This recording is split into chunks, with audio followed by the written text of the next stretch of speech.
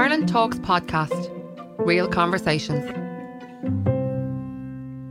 Hello and you're very welcome to Ireland Talks podcast. On the podcast today, I am joined by a singer-songwriter who was born in Ennis in County Clare and who began his professional career with Maura O'Connell in a duo called Tumbleweed. In 1980, he joined the brilliant Stockton's Wing. He wrote 6 songs for Stockton's Wing's critically acclaimed album Light in the Western Sky, including songs such as Beautiful Affair and Walk Away. Mike Hanrahan, you are very welcome to Ireland Talks podcast. Nice to be here, Kevin. Tell me about where it all started for you musically and how you became... how you formed Tumbleweed with Maura O'Connell and your influences back then. Well, I came from a very musical family. There was 8 of us, and all 8 of us played or danced or sang, did something. So there was music all around our house. Neither of my parents played any instruments, but they encouraged all of us to play. So yeah, the house was full of music when we were growing up, and I had an older brother, Ger, who kind of got into a rock band when he was in early teens, and so he started listening to rock music. Dad himself had bought quite an eclectic collection of records for us on our first album, on our first record player, which was one of those old suitcase-like boxes, and he had like things like Take Me Back to the Black Hills, and you could have Strauss in the middle of them, and you could have the Tully Kelly Band, or you might have Dean Martin or something, So, and then we had, we kind of got into buying records, and myself and my brother Gerard, we were heavily influenced by whatever we were getting in from this amazing mail order service in Wales. Yeah, there was a shop called Cobb Records, and we used to post away to them for our albums. They'd send us catalogues every month, and we'd look down, and so we built up a really steady collection of records. So by the time I was like 15, I was kind of heavy into Leonard Cohen, and I was listening to bands like Yes and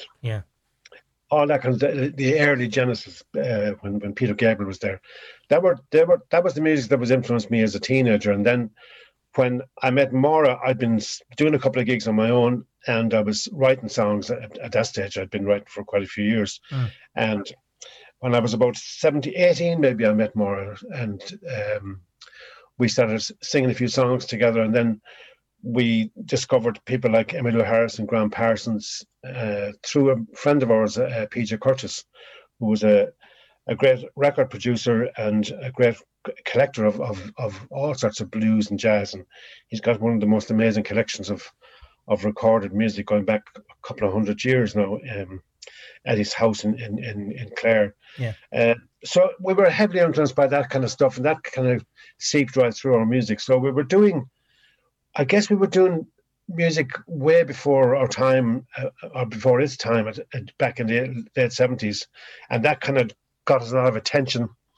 We started doing the folk clubs. There was a really gorgeous folk club circuit called Onfáine around Ireland. All the towns and little villages kind of teamed together and organised acts to kind of tour around. So there was no great travel involved from gig to gig. Yeah.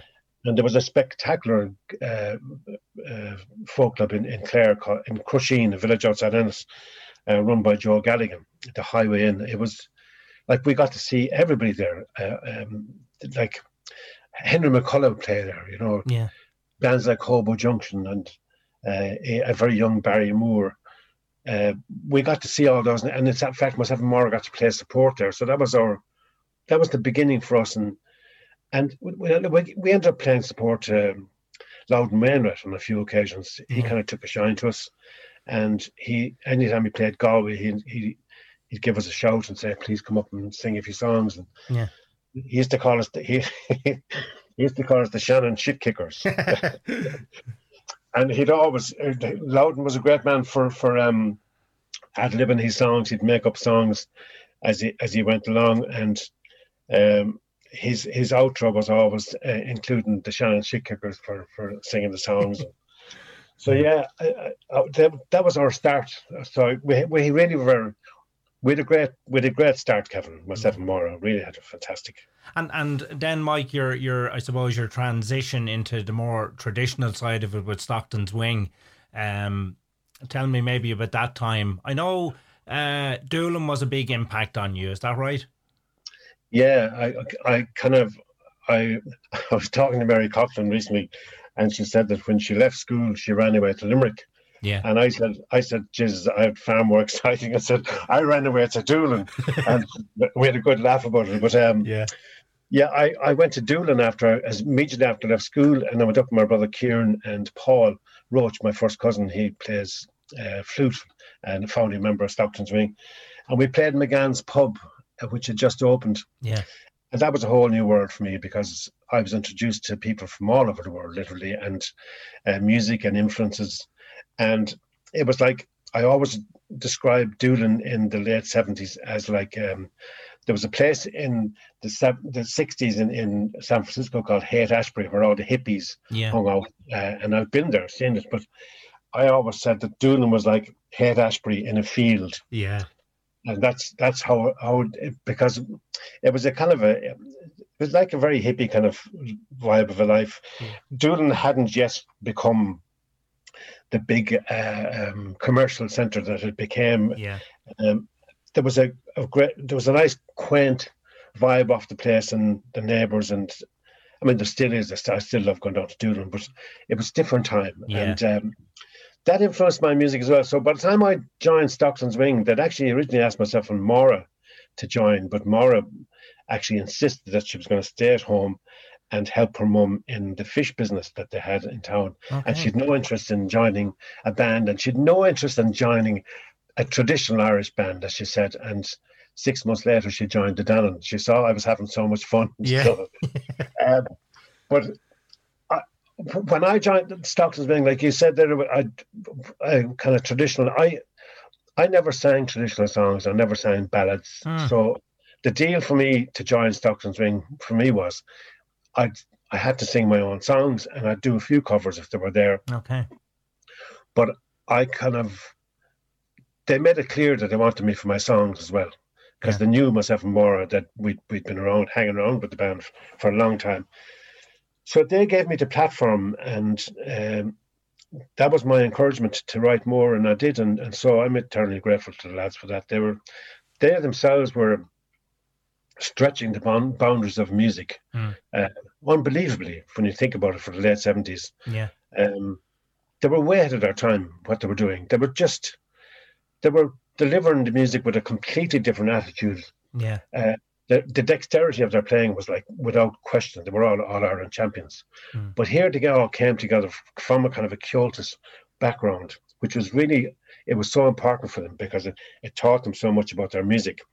And then they kind of opened up all these petals to the music, and my God, what they were doing, it was breathtaking at times when you'd hear them play at sessions. So I was delighted to be part of that, because I was a big fan of the band. I went to so many of their gigs. I ended up being roadie at a lot of their gigs. So for me to get on stage and sing with them I still remember that amazing feeling of the first gig and the pinching, my God. And Mike, where was that? Do you remember?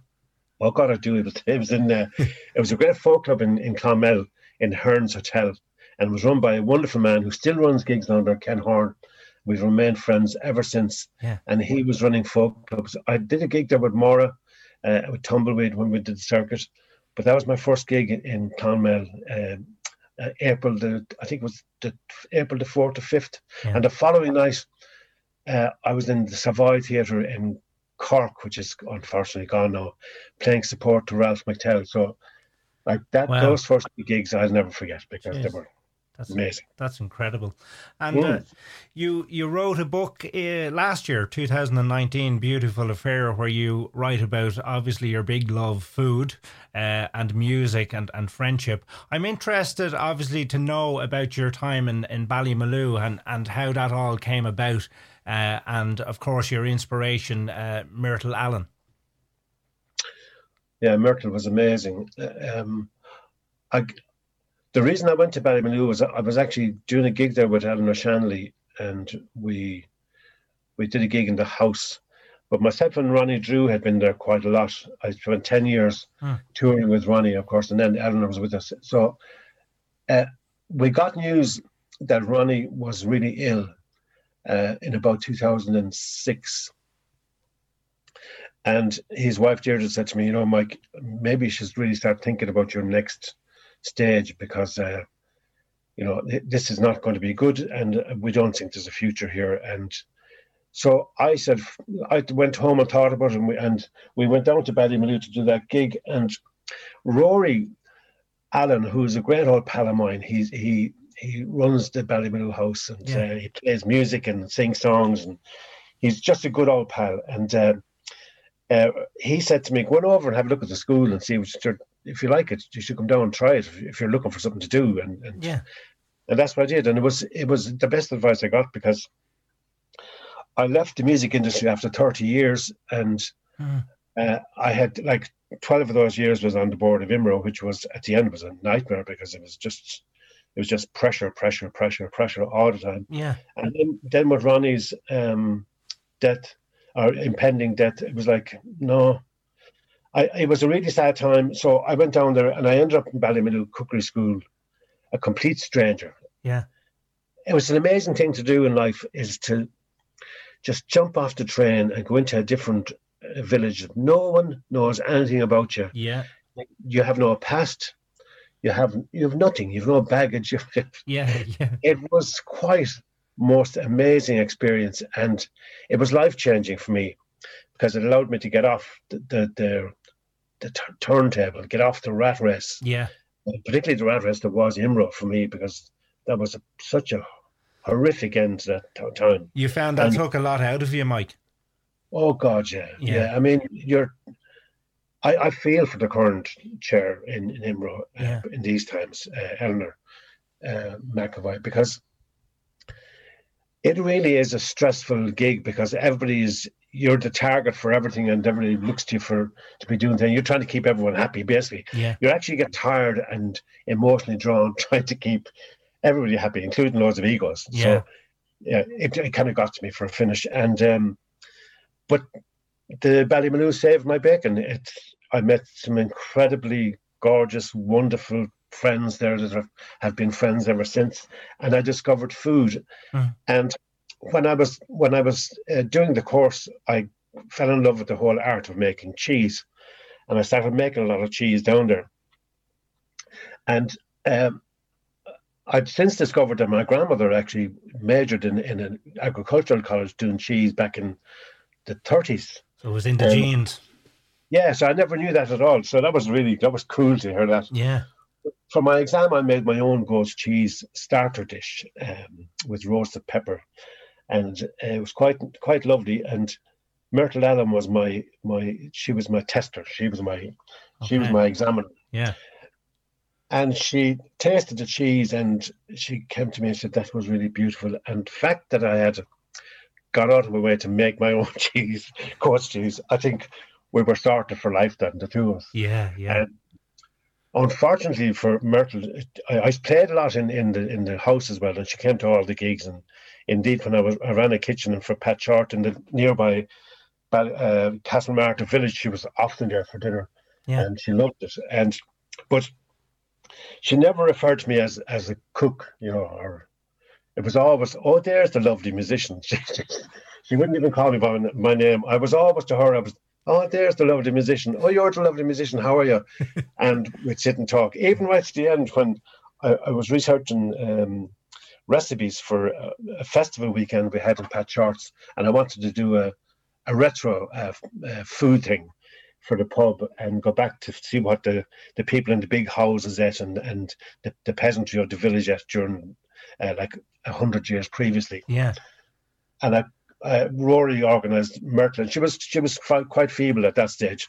And I went over to her house to her, and she was sitting in the outside the house under the shade, and she had a newspaper in her lap, and she was topping and tailing gooseberries for the kitchen.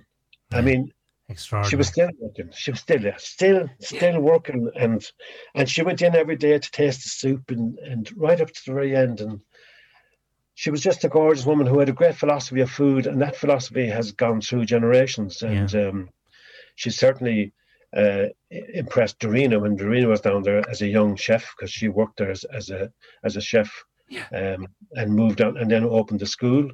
And now Rachel, wonderful Rachel Allen, she went down there as a student, and like she's taken on the mantle as well. Dorina's brother, Rory O'Connell, has made an amazing career out of it as well. Absolutely. And a wonderful teacher. So when you were down there, I spent 4 years in East Cork at one stage, and I spent a full year teaching in school. So I was surrounded by that that philosophy, that food philosophy. So it's inbred in me at this stage, and I feel very strongly about my food and the provenance, where it comes from, who gives it to me, and who makes it, who grows it. You know, I am fascinated by that, and that was one thing I felt it gave me a chance in the book to develop that and develop the history of my life in food and music. And it's interesting that probably every musician that I really got on with and played with and enjoyed their company, we were connected by food and music. You know, Ronnie and myself traveled for 10 years, mostly on our own, if Eleanor wasn't around doing the tours. And we'd sit in the car in the morning, we'd have a breakfast before we go from a town. We'd stop for a bit of lunch, and then we'd have dinner, and food was really important to us. So, and Ronnie himself was an incredibly talented Spanish cook. He loved his Spanish food and spoke Spanish fluently as well. So he did, yeah. He loved his food. So our conversations, I remember when I started working with him, he says, I've got 3 rules, he said, for my rider. He says, for the gig, he says, I want a reasonably nice hotel, and not too posh, just a nice hotel that's clean. Yeah. I want really, really good food, he said. Not posh, just really good food and a good restaurant. And I don't want any Ryanair. That were his 3. Because Rodney loved the old hospitality. He really lamented the passing of the hospitality sector as he knew it. Like he loved stopping off in these wonderful, quaint tea rooms around Ireland, going in for a cup of tea and a sandwich, you know. That was his treat for the day. And we went. He'd drive 10 miles off the main road because he knew there was a little tea room in there that were lovely to use. So there he was. So food.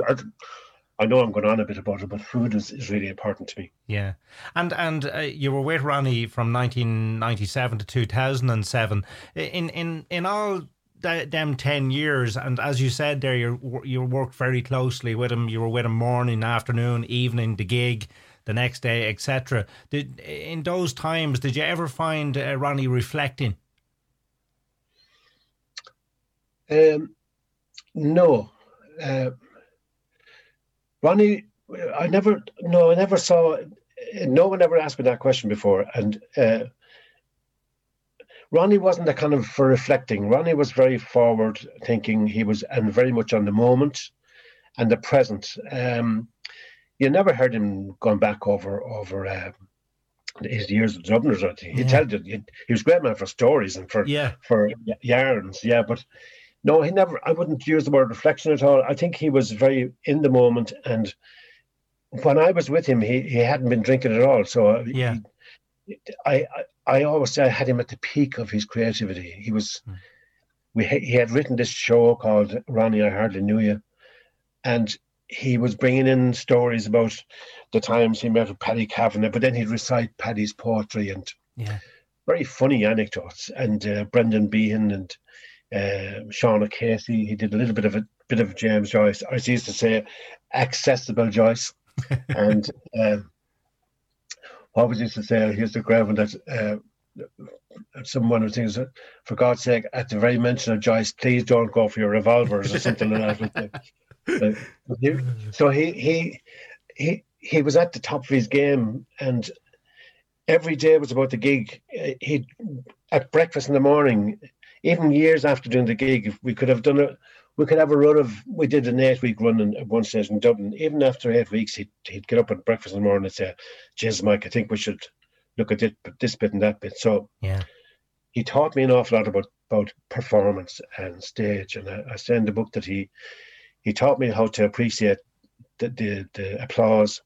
And most importantly, he taught me how to leave it there in the theatre, in that space. yeah. Take the applause and enjoy it, and then just leave it, because tomorrow will be another day. And he set such high demands on himself as a performer that anybody who really was anyway interested in working with him, you had to step up to that level, because he was a consummate professional, and he was a gentleman. Like he never forced anything out of you, because he was a giver. He was a generous man in everything, in his time and his love and his passion for everything he did. So we became really close friends, and as a result, I used to say to him that he made me a great guitar player, and he'd have a good laugh at that, because he never had much belief in his own playing, although he had the rudiments of flamenco playing, you know. Yeah. And sometimes in dressing rooms he'd start doing the flamenco style practicing, and he was outstanding. Like, and I'd say if he kept at it, he would have been brilliant. But when I used to say to him, "No, you made me a great guitar player," he used to get he loved that. He spent a lot of time in Spain, didn't he? Yeah, he went over in the late 50s after a few failed attempts of work in Dublin, and he went over with a couple of guys, and they started teaching English in Spain. And Franco was still there. It wasn't long after the war at all, and so it was a strange time. I think that the Spain really hit him. It got into him, and he learned. He spoke fluent. The language he had was fluent, and often when we were in Spain, and you'd be sitting at a coffee shop, and Ronnie be over talking to the locals, and they'd never even reckon him as being a Dubliner, or from Dublin, or from Ireland. I can imagine that. Many's the time he'd eventually tell them where he's from, and they'd be looking at him twice. And so, and he loved conversation. He loved people. He loved musicians. He loved the crew. He loved. Just often he'd go to gigs. He'd go to the gigs with the crew, you know, and often go home from gigs with the crew as well. So, yeah, he was an inclusive man, and very much to the present, Kevin. And it seems he had a big impact on your life, Mike. Huge. Yeah. Huge, and I couldn't measure it, but I don't need to measure it. And because I have it with me, and he stays with me every day. He stays with me, and I can laugh at his memory, because the amount of times I think of funny situations that we were in, and funny enough, you know, he was a great man for the horses. He loved horse riding as a young guy, and he loved watching the races, and he'd gamble a bit on the races. Yeah. He wasn't a big gambler, no. But he hated every other sport. He hated football. He hated golf. And geez, he'd be going on about it. Then I'd be playing golf on the road. I'd have the clubs with me. Yeah. And then he said he'd try it one day. We kind of urged him to get out. And so after loads of cokes, and he eventually came out one day, and we had a few pucks of the ball, and he fell in love with it. And for his final years, Ronnie Drew was playing golf about 3 or 4 times a week before he got sick, and he'd go up the mountains into a little golf club called Joust, and he'd play there, and he loved it. But I remember saying to me that I'm just thinking about the funny things he used to say, but he said that if he ever had won the lotto, he'd build his own golf course with no rough, no water, no sand traps. He said nothing at all. Straightforward. Straightforward. And I wrote in the book about this because it struck me that was so much about Ronnie. You know, he didn't want any obstacles in his way in life. He was a straight shooter all the way, and he just wanted to go straight down and be straight up about everything. So yeah, he was one of my closest friends, and I'm very lucky and delighted to have known him, and I think I was equally as good a friend to him. He was good. We were good to each other. I have often said in interviews that Ronnie was either of the three. He was my dad, he was my brother, and he was my son, and that was vice versa. That's incredible. And that's a nice thing to say about any friendship, I think. Absolutely, absolutely. There's a great story. I don't know if you ever heard it, where he was off to drink, but he'd wavered off the path a bit, and he went into O'Donoghue's of a morning, and he was having a gin, you know, and a fella says to him, "Jesus, Ronnie, I heard you were off to drink." And he says, "Oh, well, I have an odd one every now and then. It helps me mind my own business." Yeah. Yeah, that's true. There's a lot of those stories. He was funny. He was great. Yeah.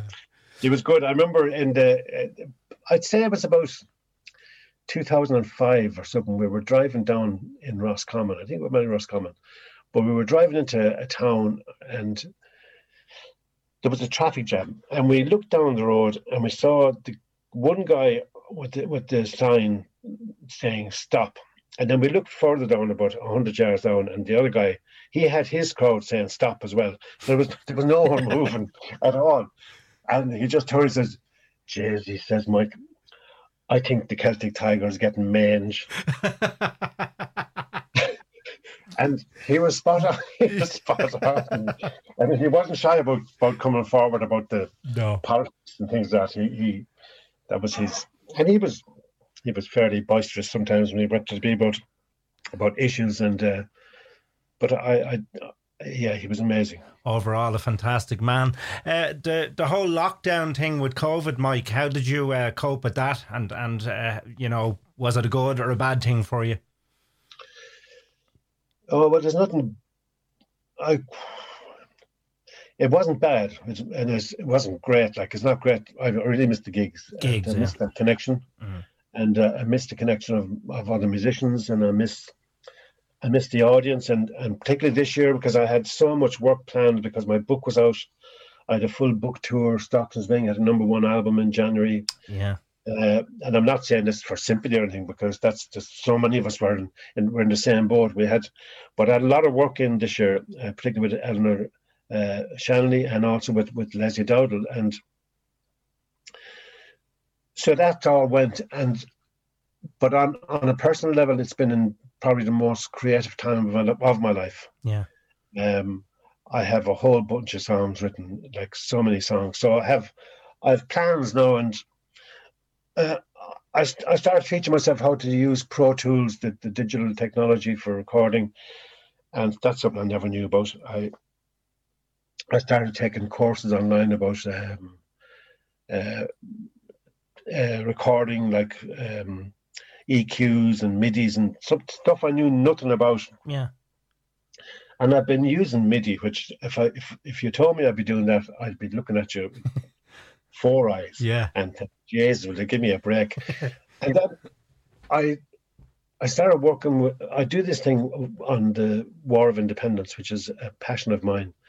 I've been researching songs and songwriters from 100 years ago for a number of years now. And I started with 1916 with Brendan Begley, with a great show called Dublin Burning. So I carried on, and I focused my work strictly on County Clare and the songs of the war and the leading up to the war. And I have been doing that every year and going down to their libraries and talking, giving talks and singing songs at several libraries around the county, with the help of the Clare County Council and the county libraries, who have been amazing, the Clare libraries. And there's a huge collection of old songs available up online at the library, which is an immense, well of songs and stories and really interesting stuff to watch and to read. So this year they asked me to do it, but could I do a video? Okay. And I've been doing these kind of videos during COVID, and you do them into your phone. Yeah. So I thought, geez, this would be a nice idea now to get the last few years down on video. So I I decided I'm going to make my own video. Okay. So something I've never done. So I downloaded a video making package, Video for Dummies, I'd say it is, because it would have to be for me. And as I keep saying, it's gobshite friendly, so that'll sort me out. And it is, and I'm having fun putting the story of 1920 on video. And that's another thing that lockdown has given me. So in a very long-winded way of answering your question, lockdown has been really good for me creatively, really good. Yeah. I think it's been good for a lot of people creatively, and I think it's been good for people generally to just stop and think about what's the important things in life. Yeah, absolutely. Yeah. The important people around you. So, and I certainly have had a lot of time to myself, and myself and my wife Donna have done quite a lot around the house. We've gone to visit things. We've been out on the bikes and exercising ourselves, and so all the things that we wouldn't have done before, I suppose, in a way, we all got to do them this time around, and it still doesn't. I always feel when I'm talking to friends of this, I think, you know, that's grand. You're just putting it off. The fact is that I really miss a gig. Yeah. So, but the gigs are beginning to come in. Eleanor Shanley and myself have a couple of gigs. I want to do a gig with Leslie Dowdle, who was in a really, really horrific car accident during COVID. Oh, really? And she's cool. She's getting there, but she did a lot of damage to herself. And well, she didn't do it, but the person who drove into her did it. And but she's in recovery and she's doing great. But her voice is gorgeous. So she said to me only a few days ago, "Look at, maybe I might be ready to sing a few songs again." So I'm thrilled with that. So brilliant. We'll organise that. And so there's always things to look forward to, you know. And I take the Ronnie Drew school of motoring really is that live in the present. I mean, while these songs are coming to me, I'm going to just keep firing them out. Yeah, absolutely. And I'll be ready. I'll be ready. I'll be like a young fella who's been playing on the C team for the hurling team in the village, and he can't get his game, and then suddenly on the county final, all the rest of them are sick, and the man says, "It's your turn." So I have the hurley ready to rock and roll. Absolutely ready to rock and roll. Yeah. Well, please God, everything you know in the near future gets back to some type of normality. But it's a I think it's a check on life for a lot of people and a bit of a grounding, because I suppose like anything we were all in that, you know, fast lane, for want of a better way of explaining it. But certainly for a lot of people, they've come back down to earth. Yeah, and it's been tough for people. It's tough for a lot of musicians and a lot of people in our business crews who have mortgages to pay, they've kids, they've got families, you know, to kind of run, and it's really tough for them. And in a way, it's great because we now have a few organisations speaking on our behalf. There's a Music Entertainment Association of Ireland. There was just out of this grew this organisation of people involved in the business, not just musicians, you know, because it's not just musicians who are it's everybody. As I say, it's everybody involved in creating a stage, no matter who you are. Yeah.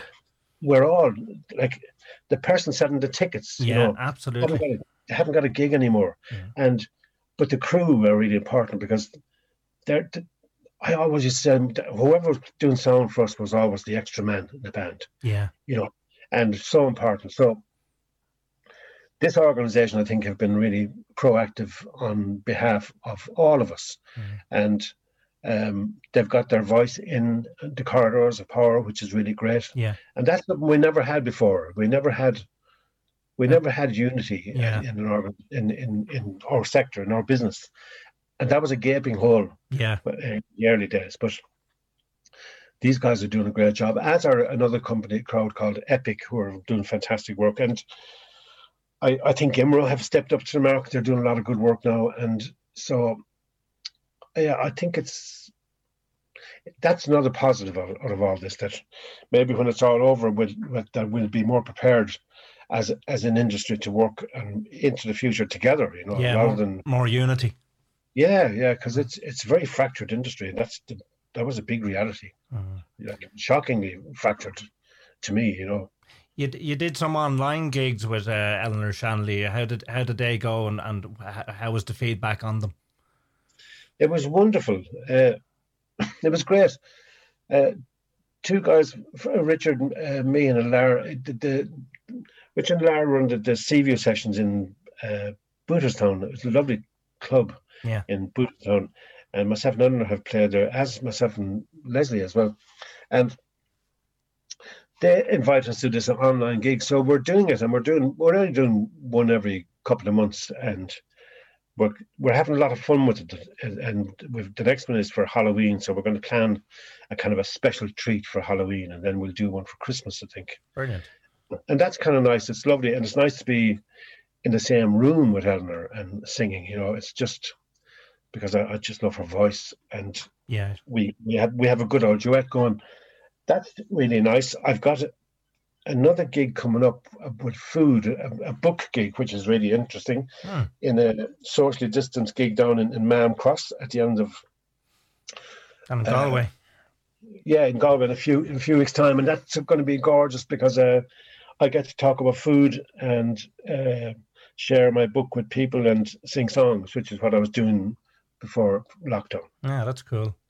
They're redoing a railway, they're bringing a railway back to life down there. I think it's the Western Railway. I was down there a few weeks ago. Lovely part of the world. Oh, it's stunning. I didn't know that. I'll look out for that when I'm down there. Yeah. I love it down there at Mahon Cross, and further out to a beautiful village called Clonbur. Yeah. Where we've played gigs there as well, myself and Eleanor, in a lovely church. And I just like that part of the world. I think it's myself and my wife Donna spent a few days down in Ballyconneely this year, and that was stunning down there as well. Lovely part of the world. Beautiful part of the world, without a shadow of a doubt. And future plans, Mike? Have you any plans for an album or anything like that? Well, I have to. I mean, I haven't recorded an album of my songs since 2002. So okay. But then I went off cooking, so I didn't write any songs, and having not written a song for maybe 12 years, I suddenly have an album full of songs after 6 months. Yeah. And I'm very pleased with them. I've worked very hard on them. I spend a lot of time with them. I've demoed them here at home. So I really want to get into a studio, but it's just, it's a matter of getting I suppose getting somebody to get me into the studio, like a record company and things like that. So I'd have to work on that and see. I know that the government have put out a call for funds for recording stimulus, which is very welcome. So we'll see if that comes through. But my history with grants in the music industry is pretty shabby, really. I think I must be writing the wrong language or something. But we'll see how that goes. And I would hope to go down to Gavin Glass in Wexford, who opened a new studio, and work with him on the album and have some of my friends in. Definitely. And there's a song I've written for my mum, who lives with dementia. Okay. And I wanted to kind of write a song for her. I don't pray. I don't have any religion. So it was kind of for want of a better word, my prayer to her, to wish her the best. And on the kind of final stage of her journey. Yeah. And I sent it to my friends in the Forget Me Nots choir in Dublin, and they loved it. And then I did a gig for the Forget Me Nots on the 11th of July online, and all the singers from the choir were there, and they fell in love with the song. So we're going to record that song in the next couple of months. That's wonderful. That it's going to be great. And my friend Lisa Lamb, the actress and singer, has agreed. She loves the song, so she's going to, because she's heavily involved in Forget Me Nots, and that should be really great. So there's a lot going on. There's a young singer songwriter who I adore called Sive. She's in Kildare, and we are both writing a song online together, and Brilliant. that's very exciting. So there's a lot in the pipeline, and I feel very energized. I feel very positive. I feel very optimistic, and I haven't felt like that for a long time, Kevin. Well, So that's good. It's a good way to feel. Yeah, I think it's good. Yeah. Mike, thank you very much for joining us here on Ireland Talks podcast. It's been a pleasure speaking with you. And hopefully down the line when you get back to the gigs and maybe you get to make that album, we'll have a chat again.